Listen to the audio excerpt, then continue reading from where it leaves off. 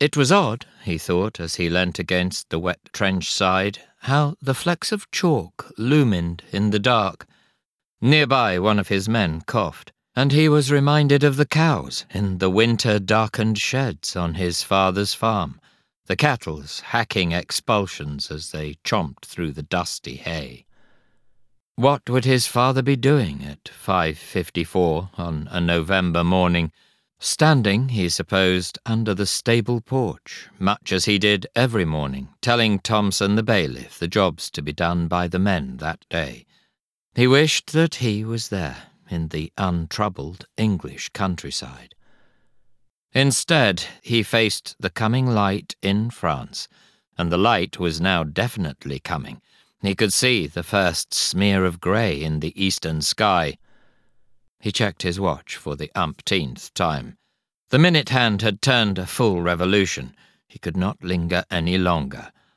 A deep breath, and he began walking with leaden legs along the greasy duckboards in the trench bottom. The men were standing sentinel-stiff along the fire-step, their bayonets fixed to their rifles. He had been tempted to make a speech, but doubted whether he could, in the circumstances, emulate his performance as Henry V in the school's production of the Shakespeare history. Was it only 6 months ago that he had still been at school? No oratory then, but a quiet, encouraging word to each white face of the platoon as it loomed out of the dark. A refrain of "Good luck to you too, sir," was whispered back.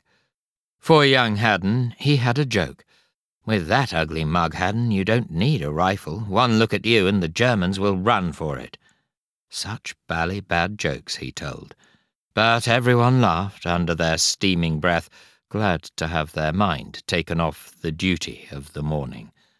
And for Manning there was a reassuring adjustment of the helmet. Manning, who was old enough to be his father.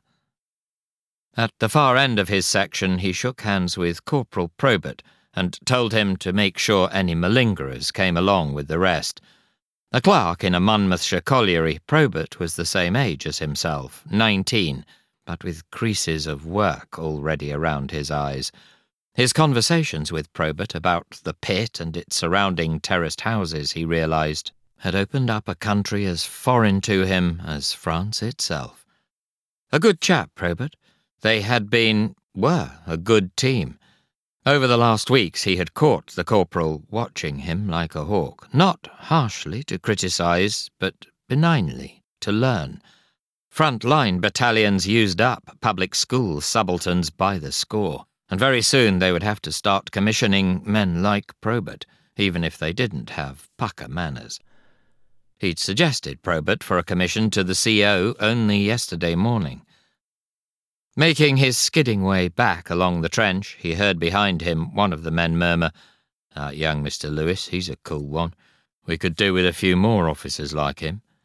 If only they knew how the fear was drying his mouth.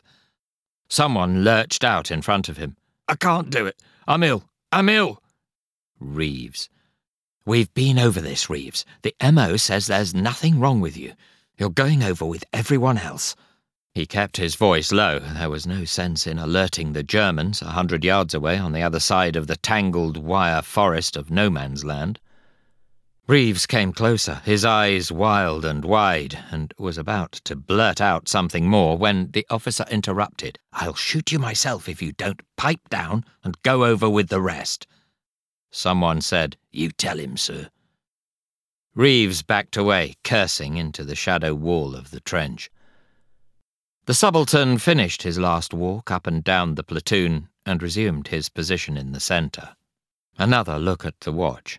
It was now 5:59 on the 13th of November 1916 in the Somme Valley. "What time is it, sir?" Obsessive asking about time, matched only by his obsessive watching.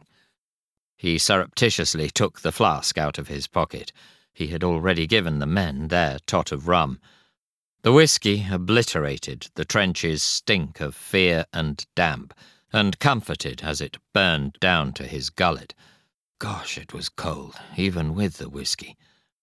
Anxiously he touched his tunic pocket where he kept the photograph of his parents and sister inside Horace's Odes.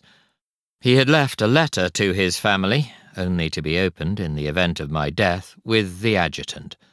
Along with the letter were his sketches of birds on the Somme. Last week he had seen a snow bunting in no man's land.